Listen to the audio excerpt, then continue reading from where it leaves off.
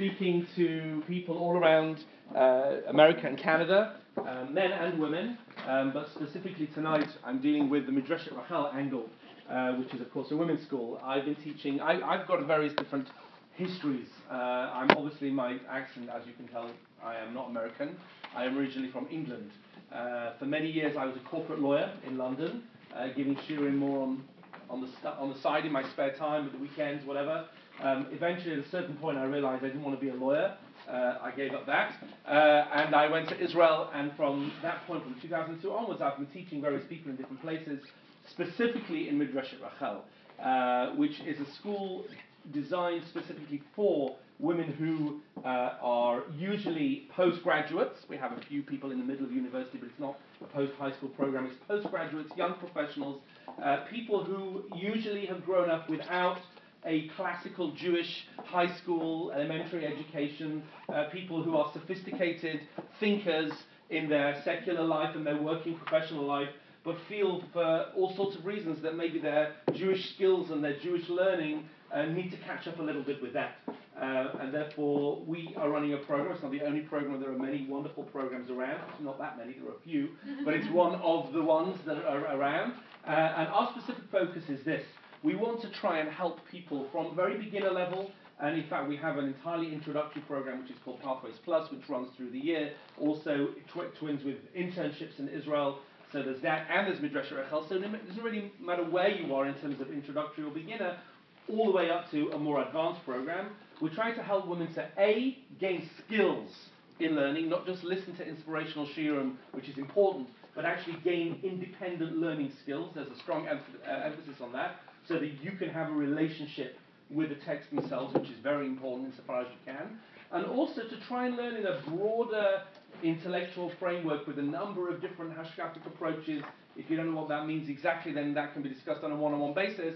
But it's a slightly different approach, which I think for many people is very refreshing, exciting, and an environment in which you can really think and grow, and there's no contrast between the two. There are many girls who have been to Midrashet Rachel. They can describe the school much better than I can, and therefore speak to them about it. As Jackie said, and I won't delay any further this year, I am here all night. Anyone who wants to speak to me is very welcome to do so. I really am happy to meet one-on-one, and therefore, if you want to do that at the end of the share, please come up to me. We'll make a list of people, whatever, and really, I don't want to detain you, but I'm happy to be there as much as you want me to be. So that's my little introduction. So thank you again for inviting me. And this is going to have to be one between two, because we've got a lot of people here, Baruch Hashem, which is great. So actually, why don't you pass these around? Why should I give some over here? I need one for myself, that's all. Yeah, give me a couple more, and I'll put them over this side. Okay, pass one between two. You won't need to refer to it the whole time, but I like to have a source sheet because you can get your hands on something which is real. So Jackie actually thought of the title. I thought it was a great title. We went through various different perspectives and options, but I think Unreasonable Parents, a Torah Perspective, sums it up very well. The Torah has a lot to say about parents. Everybody has, at some stage or other, people that brought them into this world. Hopefully people's parents are alive until 120 years, sometimes not always, but at some point you were brought into the world by somebody, and you have a relationship with that somebody, and those relationships are always tense. You only need to open any book of history, and you only need to open the Chumash or the Torah to see that the relationships between the parents and the children are often very difficult. All of the greats had difficult situations with their children. Abraham had difficult children. Isaac had difficult children. Jacob had no end of problems with his children. Moses had difficult children. Aaron had 2 very difficult children. King David had 3 very difficult children. Everybody, and each of those children felt they had difficult parents. So there is no shortage of material to work with. And what I want to show you tonight, and this is not going to answer every specific question. And by the way, I'm not dealing with any specific questions. If someone has a specific issue, I'll tell you what happens to me. This is a true story. I once gave a shir, not on this topic, on something completely unrelated. And an older woman came up to me at the end of the shir. She must have been in her early 60s, and said to me, "Do I have to shiver if my mother dies and she adopted me?" So I said to her, I'm not answering that question until you give me a bit of context, what's going on here? And she said to me, I just sat shiver for my sister. My older sister died, and we have a very elderly mother, aged 95, and somebody came up to me at the shiva for my sister, while my mother was sitting there, produced a photograph. You know, people come with photographs from the old days, and they talk about the old times at the shiva. She produced a photograph of my mother with a date on it, taken 3 weeks before I was born, and my mother was not pregnant. And this was the first I ever heard of it. And I went up to my mother, she said, and confronted her and said, "What's all this?" She says, "Oh, I thought you'd never find out you're adopted." "Oh, and so was your sister that we just sat shiva for. She was not your real sister either." And all that kind of stuff. So you never know what situations people have. And therefore, I'm not speaking to anyone's individual parental situations. Lots of people have interesting and very complex arrangements. So I'm certainly not doing that. If you want to talk to me afterwards, again, by all means. I'm dealing with a general issue. And I want to show you that the Torah sources themselves give us an angle on how to deal with the concept of unreasonable parents, and hopefully help us find some answers as well. Now, before we get into the halachic side, the Jewish law side, which is important, there are two initial general philosophical comments I want to make about parents. Have a look here at number one. Number one is a quote from the Torah on last week's parsha that we read, the Torah reading of the week. The Jewish people went from Egypt, I'm sure everybody knows, and they went to Har Sinai. They went to Mount Sinai to receive the Torah. On the way, they received a couple of mitzvot, a couple of commandments in a place called Marah. Marah, I'm not getting into the whole details, there were waters there, they couldn't drink them, they were bitter, they made them sweet again, and then God gave them a mitzvah. And have a look, please, at the last line of number one. The second line of number one, the end. It says, "V'yitzak el Hashem," Moses cried out to God, "V'yirehu Hashem eitz," God showed him a tree, "V'yashlech el hamayim," he threw it in the water, "V'yimtakeu hamayim." The water was sweet, very nice. The last 7 words are important. If you can't read Hebrew, that's fine. I'll just translate them. Sham sam lo chok u'mishpat. There, he gave them a chok and a mishpat. Chok and mishpat are the words for laws, different kinds of laws. V'sham nisaw, and he tested them. What does it mean, a chok, and what does it mean, a mishpat? Two different kinds of law. What is the difference in a chok and a mishpat? So if you look there in source number 2, the rabbis explain here what is the chok and what is the mishpat. So a chok is Shabbat. He gave them the laws of Shabbat. This was before Sinai. And mishpat is kibud ava'im, is honoring parents. We'll translate the word kibud properly. It doesn't really mean honoring. We'll see what it means in a minute. So he gave them these 2 laws. One of them was a chok and one of them was a mishpat. What is the difference between a chok and a mishpat? Usually, there's a classic definition that people think of, the difference between a chok and a mishpat. Anyone know? Something that people say. Yes, tell me. The chukim are the things that we don't understand. The mishpatim are the ones that we understand. Right. Chukim are generally things that we don't understand, and mishpatim are things that we do understand. But that doesn't obviously fit, because Shabbat is a chok. Do you not understand Shabbat? You understand Shabbat. Makes a lot of sense, Shabbat. So what does it mean, a chok? Your definition is not wrong, but it's not the entire story. So it was explained to me like this. A chok is from the word lechakek in Hebrew, which is to engrave. It's to fix something completely. A chok is a fixed rule. It doesn't change. It doesn't alter. It doesn't depend on who you are.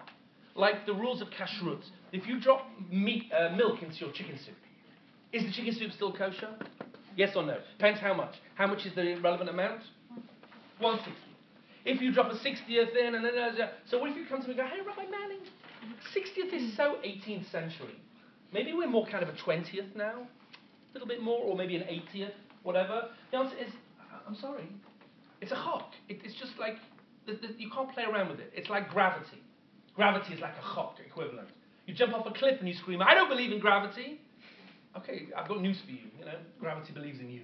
You can't deny it. It's just what it is. It's just a bunch of rules. But a mishpat is not just a bunch of rules. A mishpat are rules, but they need to be very carefully thought through as to how they affect you and your life and your situation. A different kind of rule.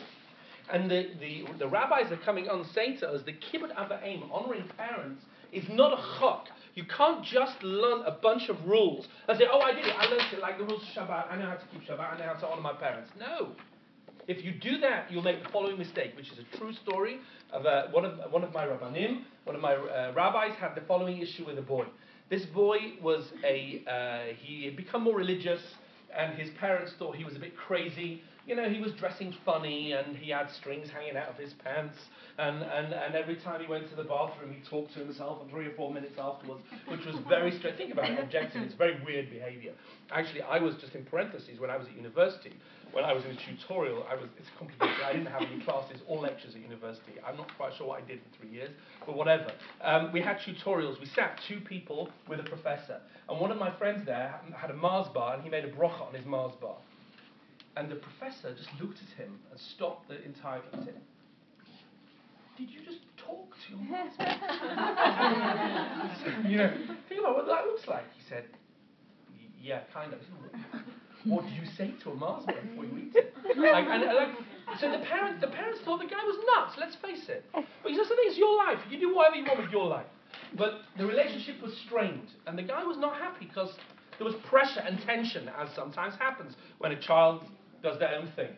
So he discovers the laws of honoring parents. He goes, it's a true story, I'm not making this up. He thinks, this is brilliant. I'm going to learn these laws, I'm going to go, I'm going to do these things, and now my parents are going to realize how beautiful Torah is. Because I'm going to treat them like it says you should treat your parents, and everybody else's kids treat them like dirt, but I'm going to show them how wonderful it is.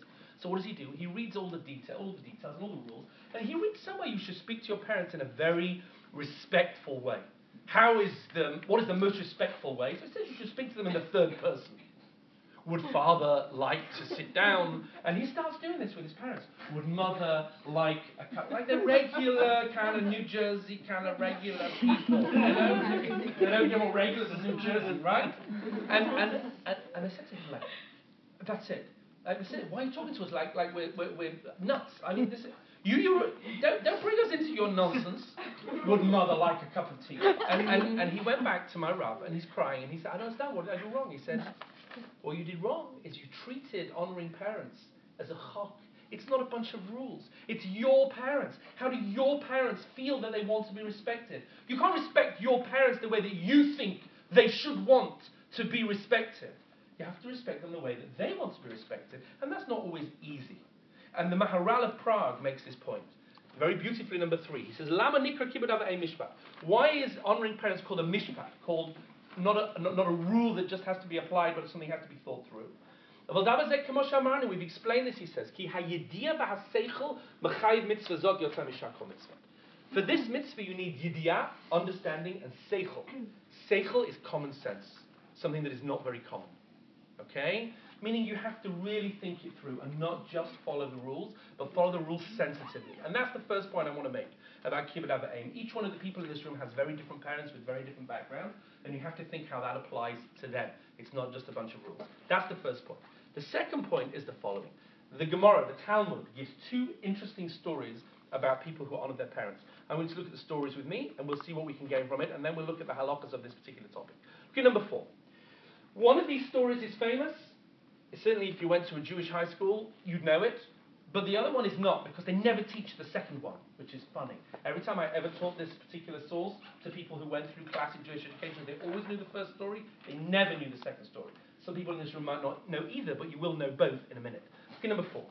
Imma shel Rabbi Tarfon. Rabbi Tarfon's mother. Rabbi Tarfon was a great rabbi from the Mishnah period, one of the authors of the Talmud, says as follows.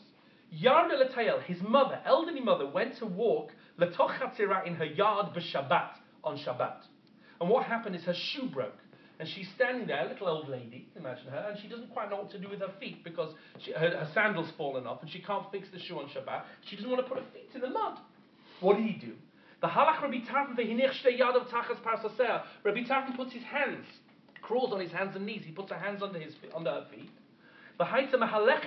She walked on his hands until she got back to the couch, until she got back to the house. So he crawls on his hands and knees with his mother walking on his hands. Okay, very nice. It happened, it says in the source here, that Rabbi Tarfon got sick. The nichnasu chachamim levakro, and the rabbis came to visit him to see if he was okay. Amra lehem, so the mother said to the visiting rabbis, Hitpalalu al Tarfon b'ni. Please daven, please pray for my son Tarfon. Why? Shehu knowing because he's such a wonderful son. He does such kibbud avim, such honouring parents like you've never imagined. So they asked her. Amru, they said to her, Ma'avid lech. So what did he do? That's so amazing. And she tells him the whole story. Amrullah, they said to her, no, you're wrong. Respectfully, but you're wrong. Afilo osekain elef alafim, even if he did 1,000,000 times more than that, he didn't even get to half of what a child has to do for their parents.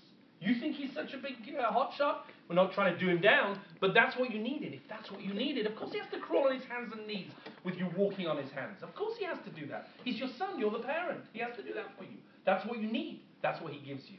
Interesting. The next story, though, has anyone ever heard that story before? You'd heard the story before. I knew you would have heard the story. But let's see if you know the next story as well. So comes along the Talmud, and now the fourth line down, it says the following. Imma shel Rabbi Yishmael, but Rabbi Yishmael's mother, also a great Talmudic genius, Bava Kibla Alei Rabbi said, she came to the yeshiva one day, think of it, her son, the Rosh Yeshiva, and she comes in to the yeshiva, an elderly woman. Amr Lahen, she said to the men in the yeshiva, the rabbis, Giru b'Yishmael b'ni, criticize my son Yishmael, she'einu nohig b'kavod, because he don't treat me right. Which is a very embarrassing scenario if you think about it. The head of the whole organization, the mother comes in and says, my son doesn't treat me properly.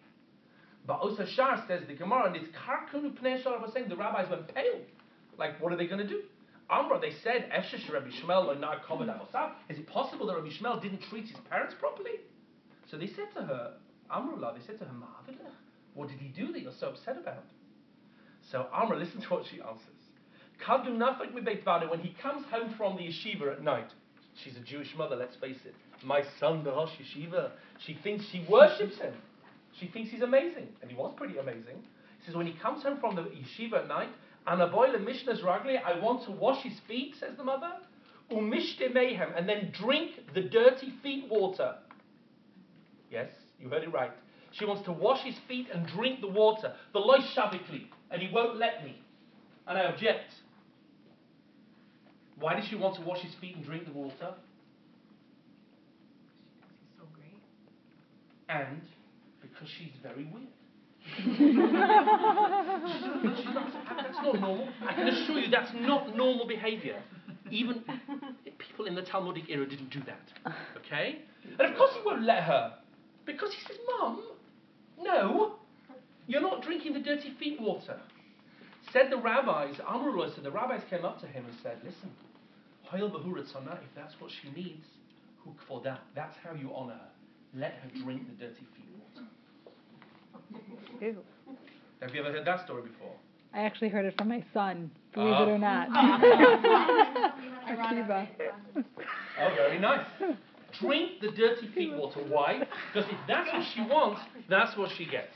Meaning, it's not like she's asking him to do something which is like halachically prohibited or is dangerous for her. It's not, she's not going to die. I know everyone's germ kind of crazy these days, but okay, it's just weird. The Gemara is saying a very important thing. The Gemara is saying, if you think you have weird parents, they're not going to be more weird than Rabbi Shmuel's mother. That's what the Gemara is saying. And the Gemara is saying, the Talmud is saying, everybody has strange parents. Everybody has parents that at times do things and they think, oh, Mom, Dad, it's just so embarrassing. Listen, I've got a teenage daughter. There was nothing that I could do when she was 14 to 16 that wasn't deeply traumatizing. Okay? Everything. Just if I said hello to someone, like, I just said hello, Yael, like, what's the problem? You know exactly how that works. Now, Baruch Hashem, my daughter is 19. I can see glimpses of mature adulthood appearing in her behavior. Every now and then I see, whoa, a grown-up person there. And then, it's back to teenagers again. So, but it's happening slowly. But the Gemara is making an important point here, which is that at the end of the day, what your parents need is what they get. Which makes the question even more pointed. The reason I'm raising this at the beginning is, oh, come on, so sometimes they make unreasonable requests. And we'll see. There are many things that you absolutely do not have to do if your parents ask. So how do you draw that line? If your parents bring home a guy and introduce him and say, Mazel tov, this is the guy for you. You don't have to marry him. Your parents are going to be distraught and cry themselves to bed to sleep every night because you brought home some other guy that is a nice guy, but your parents don't like him. Well, okay, too bad. I mean, you don't have to marry a guy because your parents introduced them. So why is it that you can do certain things that do upset your parents, but other things you can't? And that's what we really need to ask now, and we need to answer now.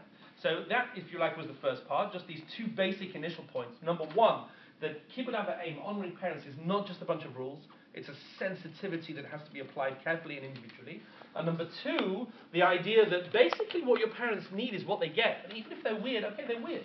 You have to accept their weirdness, not wish they were someone that they're not. Okay, everyone would love to have parents just like fill in the blanks, okay? But your parents aren't like that. So you have to accept them for who they are. Just like your children will have to accept you for who they are, and I can assure you, you will be just as weird as your parents.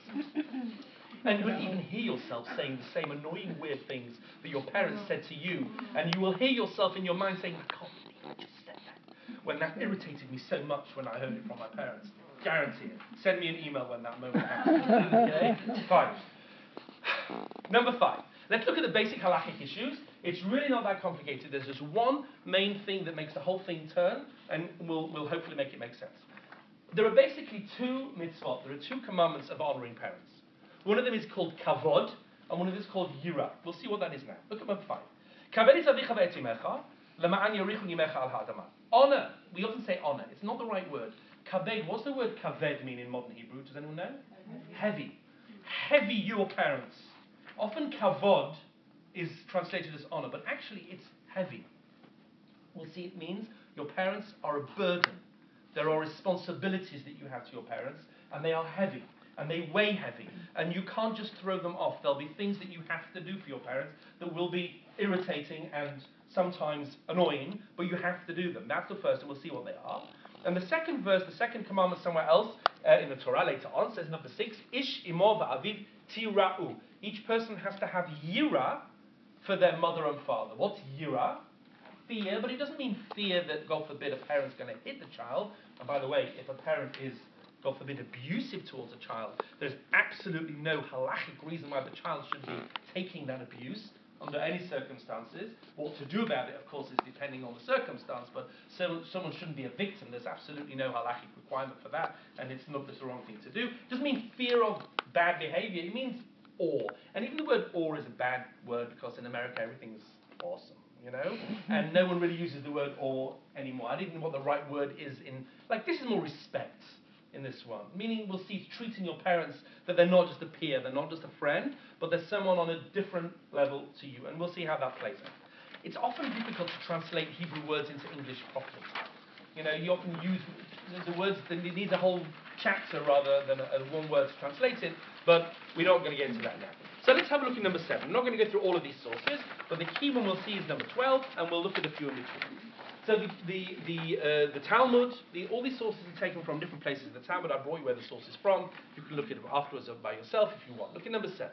Tanu Rabbanan, the rabbis taught. Ezer Mura, what is respect? What is this yira? The Ezer Kibud, and what is this heavy responsibility? So he explains like this. Mora, what is yira? Lo omed bimkomo. Don't stand in their place. Meaning if they have a specific place, which is their place where they stand, I don't know, they're a lecturer, they're a special person, you can't be there in that place because you're not them. Lo yoshev bimkomo, says the Talmud, you couldn't sit in their chair. If they have a special chair, you can't just sit in their chair as if to say, I'm the same as you. Lo soter et dvarav. Don't contradict them. Don't say no if they say yes. V'lo machriyo, and don't agree with them. What does it mean, don't agree with them? Sometimes agreeing with your parents is a chutzpah. Oh, that's what the word chutzpah is, right? It's an English word in America, right? Sometimes agreeing with parents is a chutzpah. I'll give you an example. Your parents are having an argument with someone. Your father's having an argument. Your father says no, the other guy says yes. Your father says no, the other guy says yes. And you walk in and go, listen, my father's right, and that's the end of it. Oh, now everything's okay now. Now you've walked in and said it's okay. It's a chutzpah for you to agree with your parents like that. They're having an argument. You can't just be the one that says it's okay. Who are you to say that? Again, and it doesn't mean you can never disagree with your parents.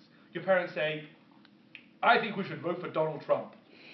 And you say, no, I do not think we should vote for Donald Trump. Okay? There's no rule that you have to agree with everything your parents say, especially if your parents would want you to have a discussion about it. Again, it's not a bunch of rules. You have to think about how it works in your family. Very few families want kids to just nod and say, yes, I'll vote for whoever you tell me to vote for. I don't know if you're even interested in elections. I'm interested in elections because we just had a big debate in England. Not that I live in England anymore, but I'm interested in England. There were 600,000 people signed a petition demanding that Donald Trump be barred from entering England. That's actually hilarious. And because of that, the Parliament in England was required to debate. They had a very serious debate about whether Donald Trump could be barred from coming into England. Now, the Prime Minister already said, before this debate, he said, there is no way in the world that I will ever bar someone who is an American presidential candidate from walking to England. So you can debate all you like, but it's never going to make a difference. So they had to have the debate.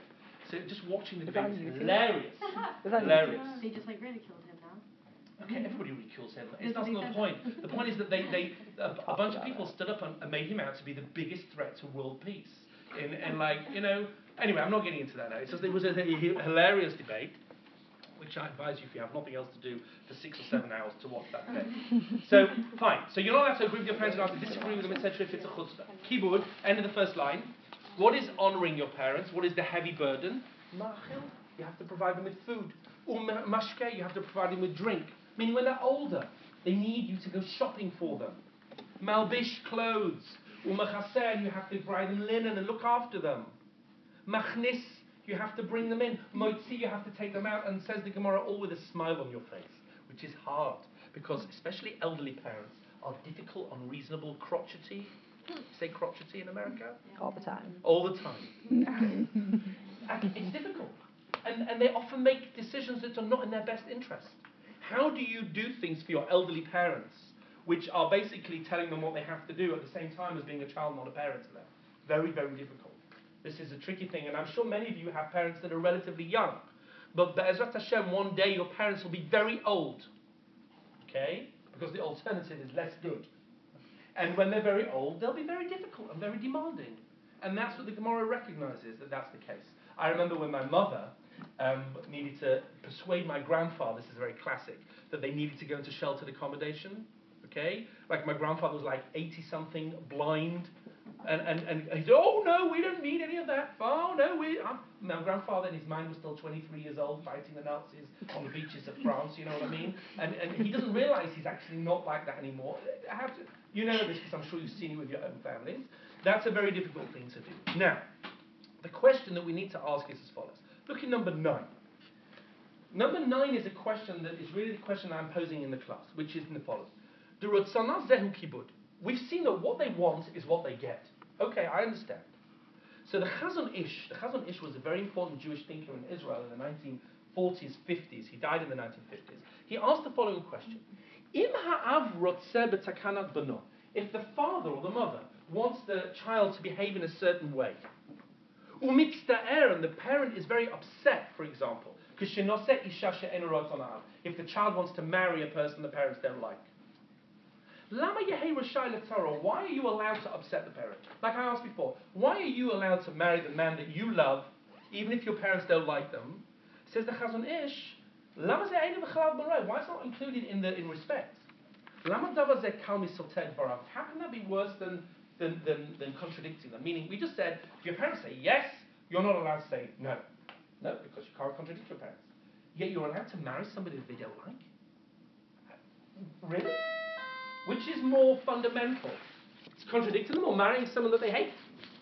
Surely, if one's prohibited, the other must be even worse. He says, no, it's not true.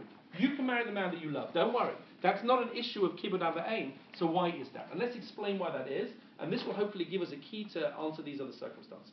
The Gemara number 10 asks a question, which is a very practical dollars and cents question. Your parents need to go into a nursing home. This is a question about kavod. We said the burden of looking after your parents when they're older. The parents need to go into a nursing home, okay?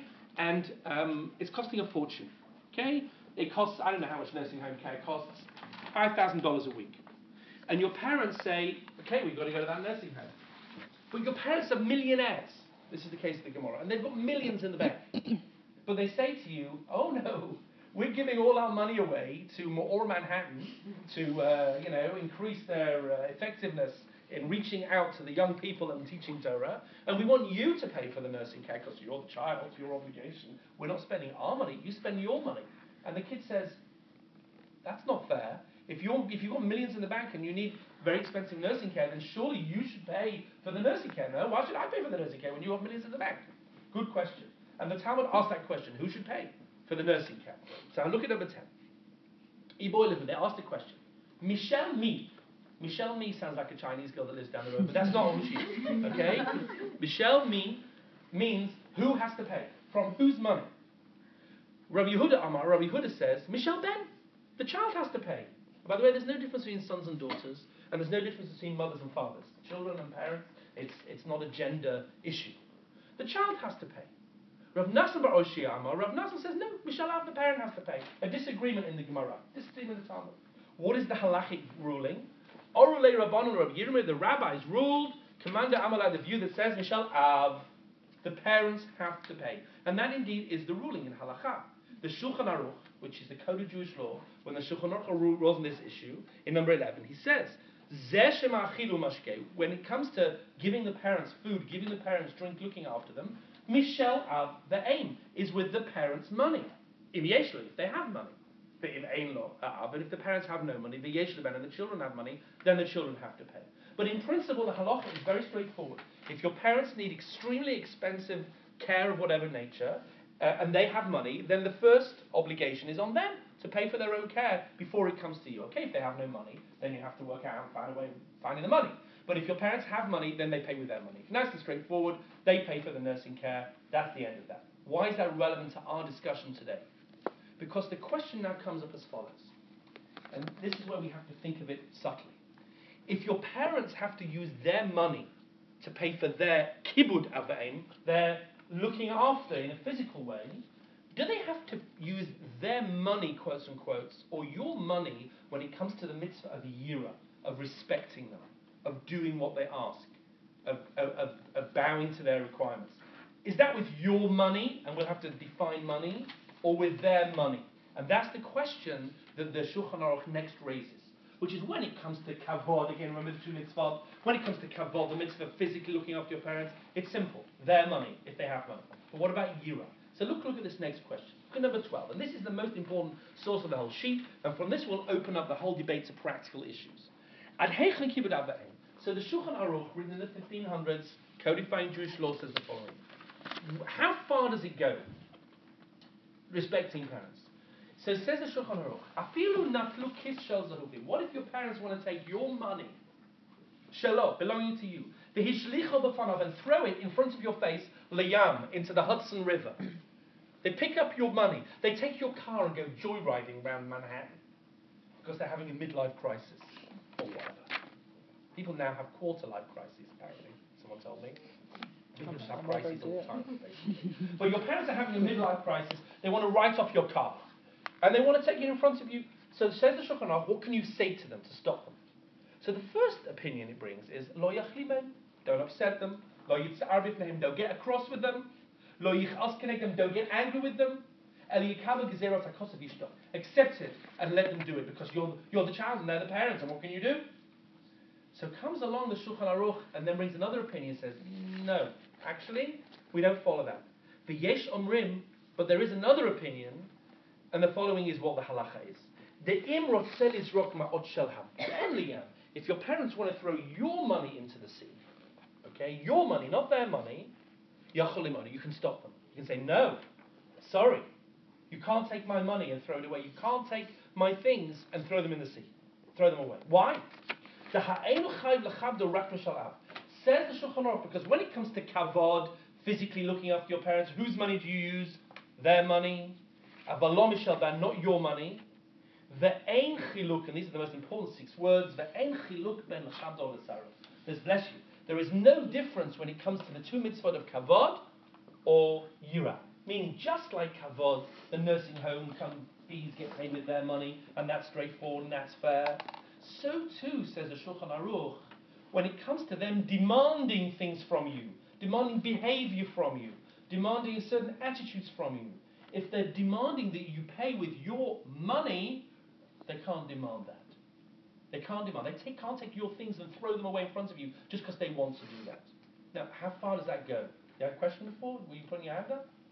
No, you're just sneezing. Just scratching. You're allowed to ask questions and you're allowed to sneeze as well. It's fine. You can do either. Okay? And this is now the question which we have to ask. Okay, we've established a basic principle.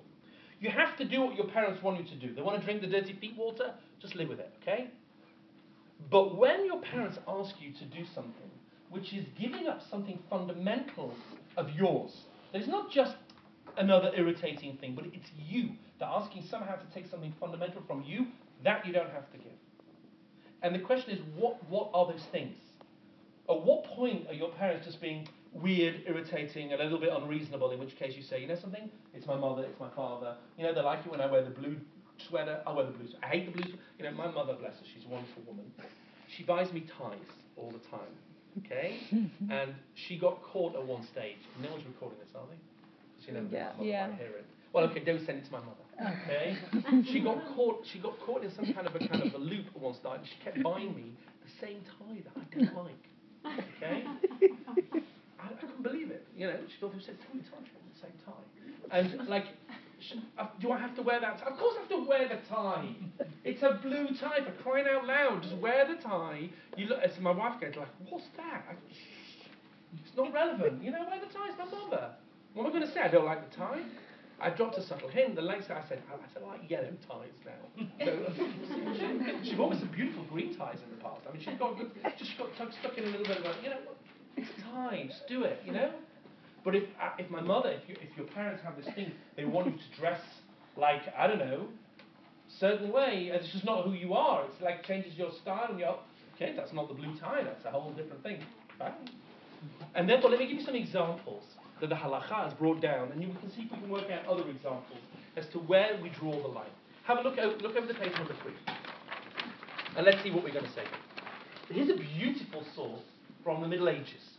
It was a response written by someone called Rabbi Yosef Kolon, okay, in the 15th century. He said he's asked the following question: there's a child who wants to marry a boy who wants to marry a girl, and the parents don't like her.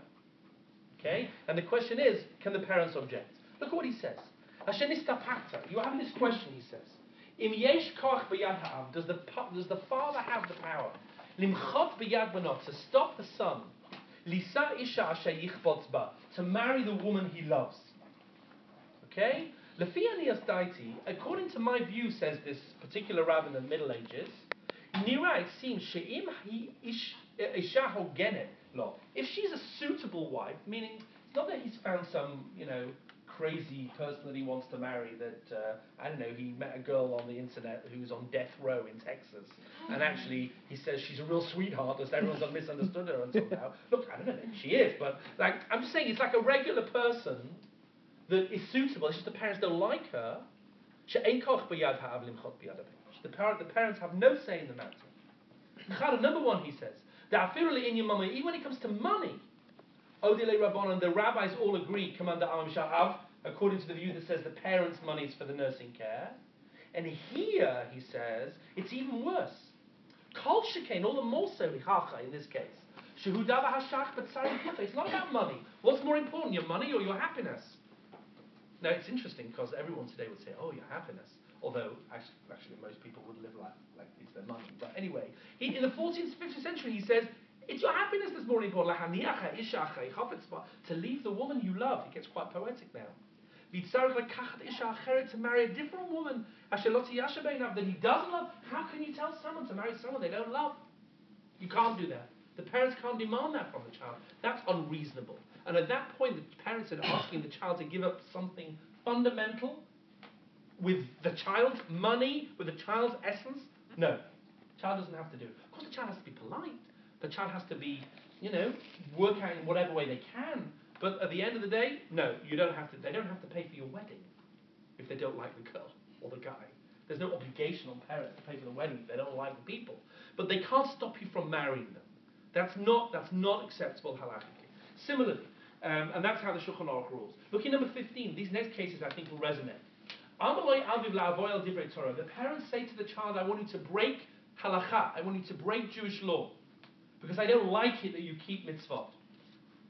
This is not a new thing. So the Shulchan Aruch says, Ben mitzvah taseh, whether it's a positive mitzvah, ben mitzvah lo taseh, or a negative mitzvah, whichever mitzvah it is, afilu mitzvah shel divrayim, even a rabbinic mitzvah, even a relatively lesser level mitzvah, even though it's still important, lo yishmor, you're not allowed to listen to them. Why? Because your parents can't ask you to give up your entire life in the world to come. Your parents can't ask you to compromise. Again, what you do, how you work out your mitzvah observance is a very private thing. But if you really are focused on doing something and your parents are saying, we don't want you to do that as your parents, then like that's not something they can ask of you. Again, you have to go out of your way to find every possible leniency to try and accommodate your parents 100%. And I've counseled many people on this. There are so many things that a person can do to work with their parents, to eat in their house, even if they're not kosher. You can eat this, you can eat cold, you can eat that, you can have that. There's a million things that people can do, but at the end of the day, if the parents are saying to the child, no, we want you to break Shabbat because it offends us that you keep Shabbat, so you'll have to say politely, look, you know something? It's my choice. I have to do what I really feel is the right thing to do here.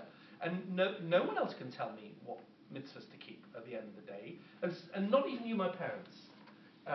I had a girl from Midrash Rachel who spoke to me recently. She said her mother calls her up every week and begs her and says to her, promise me, you'll never make Aliyah and you'll never live in Israel.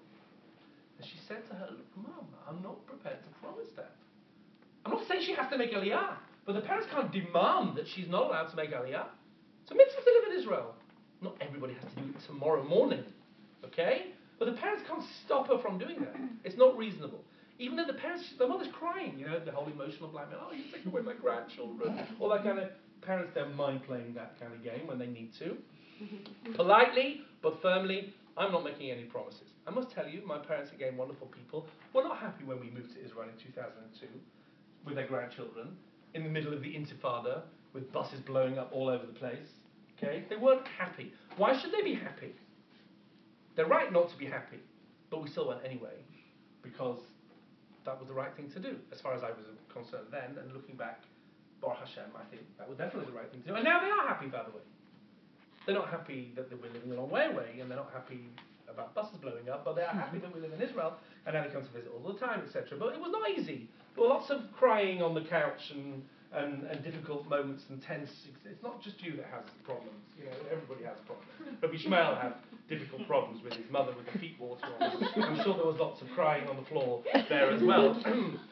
So it's not just your parents on the phone. So not to break halacha. Number 16. Listen to this one. You'll love this one. The parents have fallen out with somebody and they say, we don't speak to Uncle Harry. What do you mean we don't speak? We don't speak to Uncle Harry. Dad, why don't we speak to Uncle Harry? You don't know what your Uncle Harry did to your grandfather in 1953 and when the business went bankrupt. All the stories that families have. We don't speak to that side of the family. Says the Shulchan Aruch, you can't require your child to not speak to somebody because that's against the halakha. Now, that doesn't mean you should run up to Uncle Harry, oh, Uncle Harry, in front of your parents, because that's obviously insensitive. But your parents can't perpetuate a family argument through the generations like sometimes people want to do, because if you want to make peace with the other side of the family, you know, you say to them, look, it's 50 years later, Uncle Harry's dead and gone. And I want to speak to my cousins.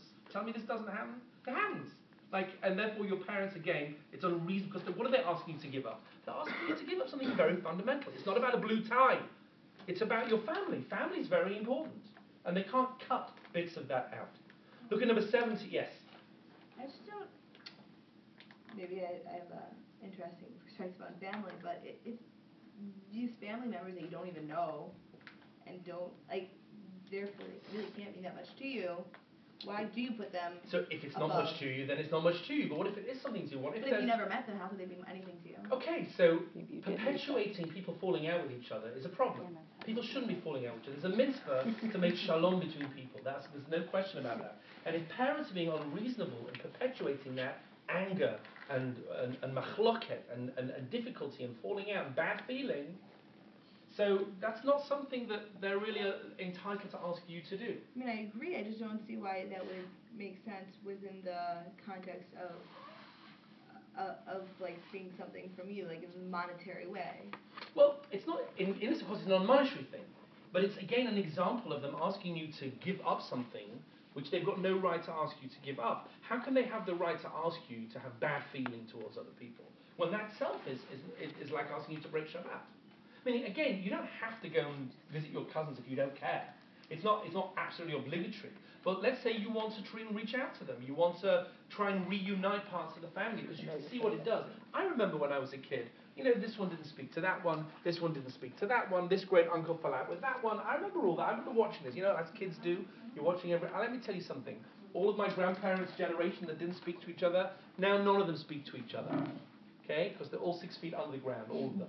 Okay, so nobody speaks to anybody. And now it's too late to work anything out. So it's a big problem. That's a big problem. And therefore deal with it before it's too late. Look at number 17. Number 17 is one which you might relate to personally. Talmid, says the Shulchan Aruch. A Talmid sherotze lalech lemakom acher. A student who wants to go to study. Wow. Shehu boteach, because the student's confident and convinced. Shira siman bracha b'talmudo. They'll see success in their learning. It means a lot to them. Lifnei harav shesham, in front of the teachers there, because they've got special classes, special programs. Shulchan Aruch 500 years ago writes this. For Aviv and the parents mochebos say, no, we don't want you to go. Why? Not because they're difficult, unreasonable people, but lefi shedoeg, because they're worried.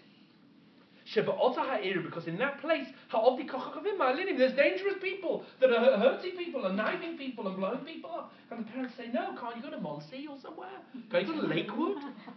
There's no dangerous people in New Jersey. Yeah, there are. Okay, that's another thing. Of course there are.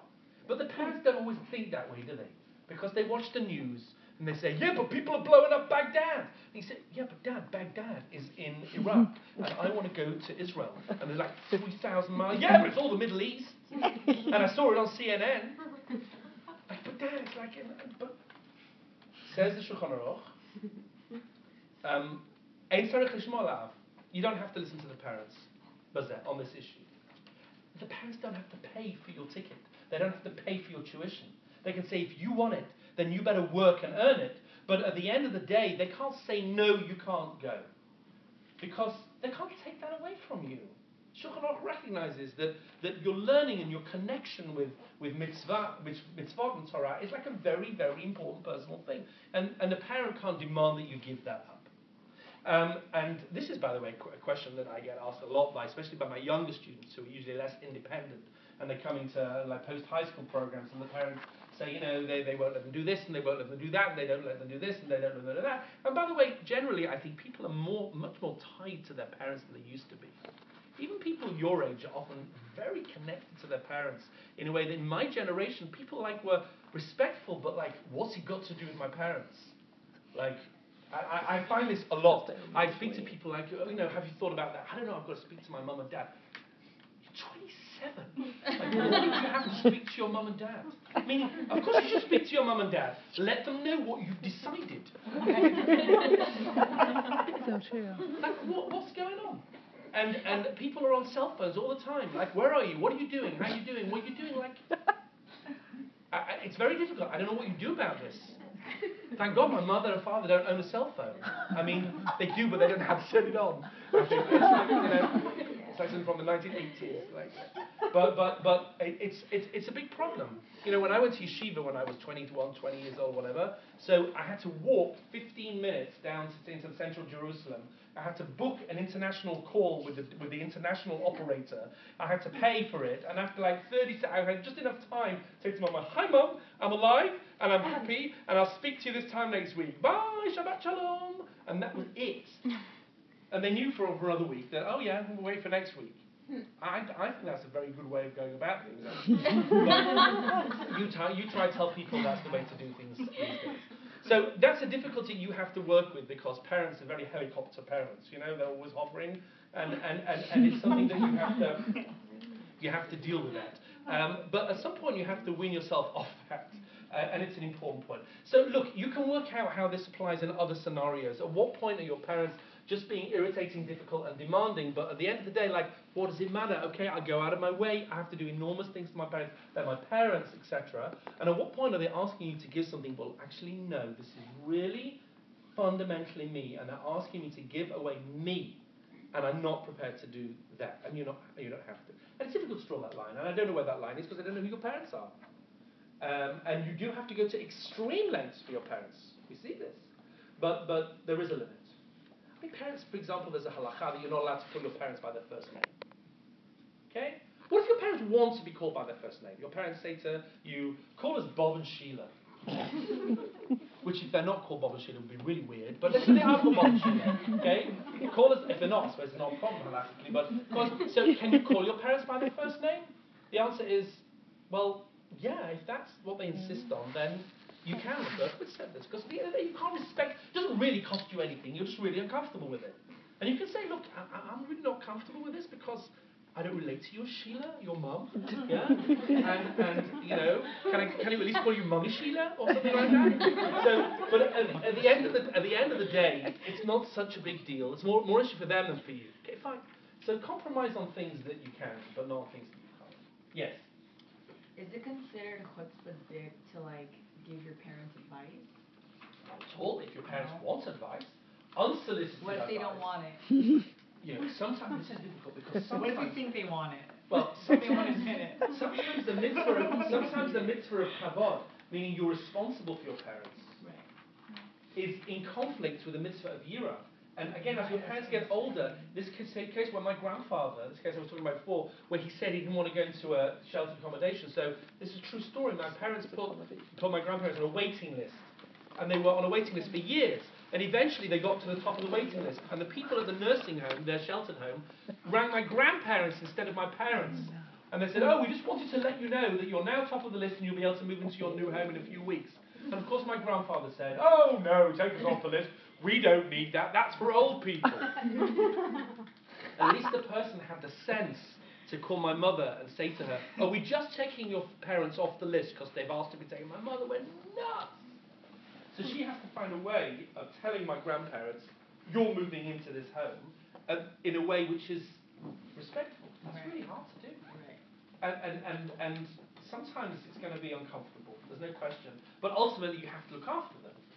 Even if they don't know how to look after themselves, but you have to do it in a way that somehow is play games with it so that you're not being the parents. You can't be the parents. So you can give your parents advice, but if they choose to ignore it, then there's a limited amount you can do. Right. Interesting. Yes, sorry. I was just going to ask, a lot of the ones on page 3 or whatever. Yes. To what obligation do you have to shalom bayis, like when it comes Good. So I never put that on the sheet. There's a lot more details. The Shulchan Aruch specifically deals with this and says that when there's a conflict between your relationship with your wife or husband, and your relationship with your parents, the wife and husband comes first. Again, it's a balance. You can't ignore your parents entirely. But when push comes to shove, the shalom bayis has to come first. And that's an explicit verse in the Torah. It says when Adam was created, it says a person will leave their mother and father and connect with a husband and wife. Okay, and therefore that's critical. But again, sometimes spouses are very unreasonable, and there has to be a give and take there as well. Nobody really. Well, no, I'm not saying nobody. A lot of people have issues with their in-laws. It seems to me that seems to be quite, because one thing with your parents, like you make allowances for your own parents, but her parents, his parents, they're just weird with none of the parent stuff to make allowances for. So it becomes difficult. But ultimately the spouse wins. But again, it's not rules. It's not just like a bunch of rules, not like keeping kosher. You have to apply it very sensitively, yes. 2 questions. One is, why do we, we were saying before when it comes to Rabbi Tarfon with the whole split Jew situation? Yes. I don't understand why, we keep on saying like you can't ask someone to change their personality, change or whatever, but like, if he was such a humble person, like having someone literally wash his feet and then But that's smart. What? She's not the one to do that. But that's changing his person. It's like literally taking so much beyond glory.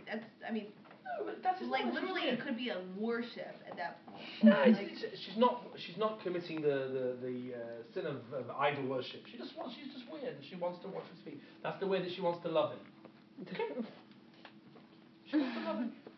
So that's what she wants to do. It doesn't do anything to him. He just doesn't want his mother to be like. What if he's like that humble and he just doesn't want it? Good. So your humility doesn't come before your parents. But that's changing his personality. No, it's not, because sometimes you have to be prepared to give on your humility where you need to. If you're a person who is very important in the community, for example, your humility is not the key thing, because the community needs you to take certain positions of respect. And therefore, humility can be actually a self-indulgence on a certain level. Sometimes you have to give up your humility for things, and for his mother you have to. Okay. And then Yes. also, Yes, I'll take a couple more questions. I'll finish. Yeah. Let me just take another question, maybe. Yes. Okay. So you talked about how you should invest your full efforts in physically caring for the parents. Yes.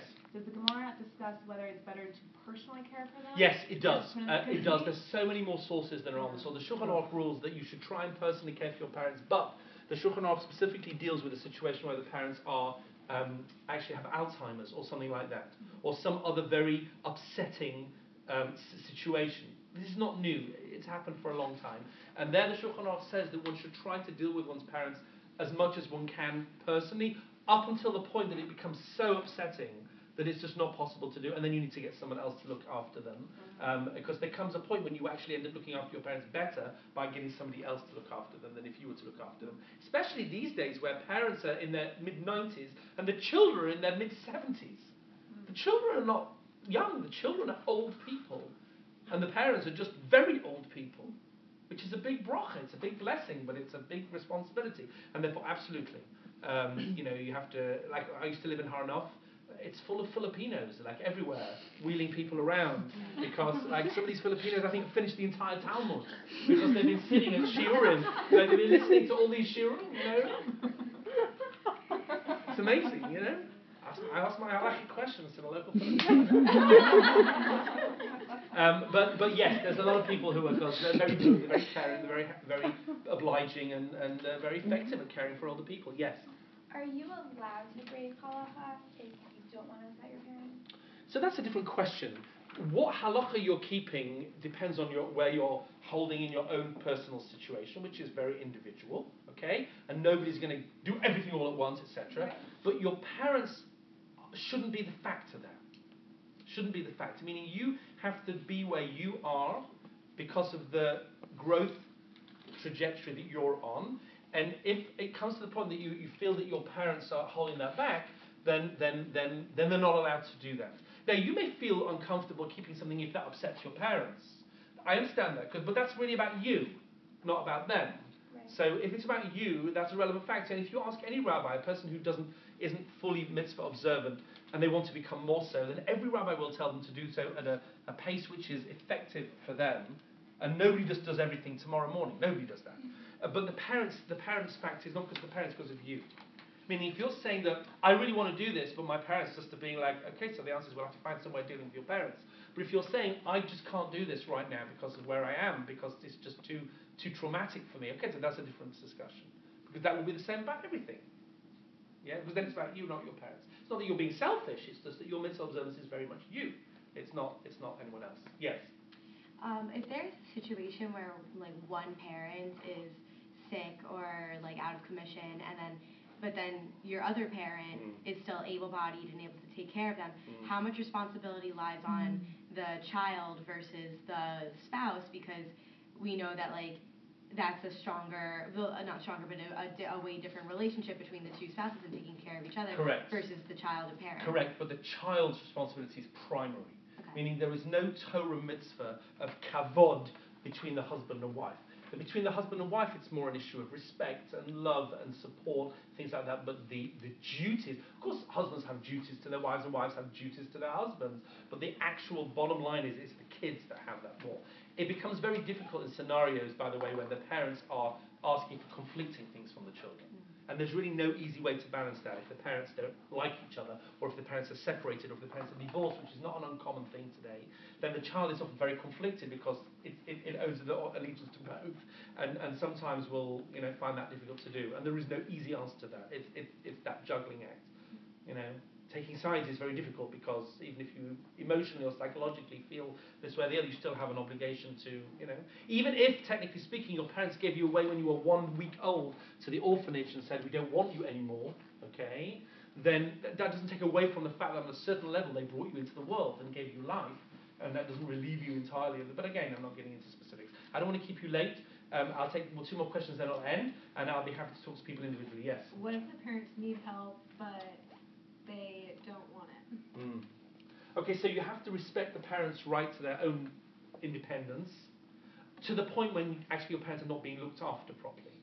And at that point you have to step in, like in the sheltered accommodation situation, and you have to say, look, I'm sorry, you're not wanting it is now causing you to be become, sick or whatever it is. Your parents, but it's their choice at the end of the day. You can't force medication into your parents' mouths.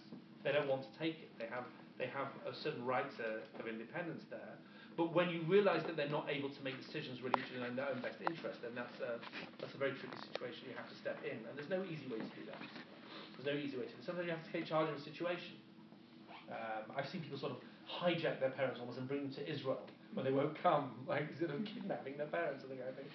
Okay, sometimes it's not the right thing to do. Sometimes it is the right thing to do. But yes. Anyway, I'll finish there because I don't want to keep you late because I'm sure you've got other things to do as well. But I want to thank you very much for coming. This is not an easy topic and needs to be thought through a lot on a personal level. But I've tried to give you some outline guidelines as to how the halakha deals with it. And again, I think it's a good example of a very source-based, focused, structured analysis which will hopefully help you in other areas. If you want to speak to me about anything to do with Midrash Rachel or whatever, or anything else, I'm happy to be here. Come up to me afterwards, and thank you very much for having me. Eat the rest of the sushi. Oh, you ate it already. Sushi always goes, right? And wish you a lot of success. Thank you very much. Thank you.